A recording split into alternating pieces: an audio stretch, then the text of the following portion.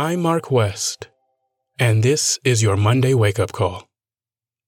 This week, we're going to take a really non-stressful look at stress. By the end of the week, our aim is to reframe stress and how we can better react to it, to maybe change our relationship with stress.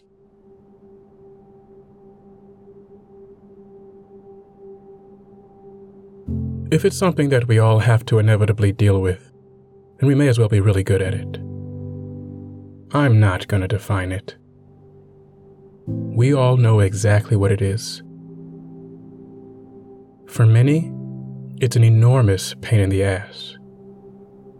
But here's the thing. It's essential for our survival. It keeps us safe.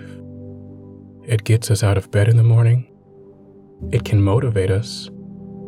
And it can allow us to get out of Dodge when things are getting a bit shady.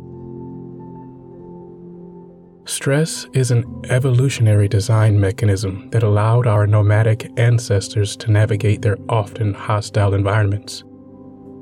And it's the reason us humans have survived all this time.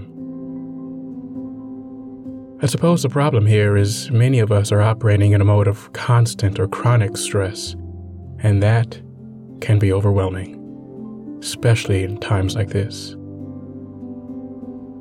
It can also feel overwhelming to try and understand where all this stress is coming from. Over the week, I'll do my best to unlayer the various elements of stress and how it influences our lives.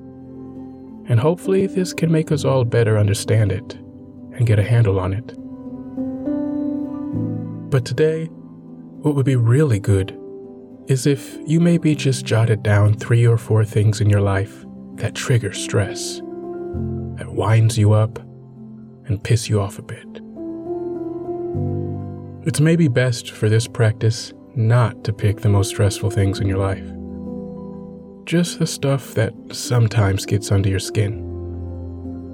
Too much news, a shitty email, a scare tactic social media thread, a family member pushing all your buttons. It's funny how the people we love most are the best at pushing those buttons. In order to explore stress and how we can better react to it, it can be helpful to acknowledge some of the things that cause it. Over the last few weeks, we spoke of automatic pilot and distractions. And when we're in those modes, we sometimes don't even know what's causing our stress reaction.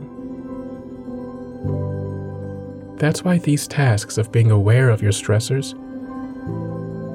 can be the first step in dealing with them. Hop on social media over the day and let me know about some of the pain in the ass stressors you deal with, using the hashtag #MyWakeUpCall.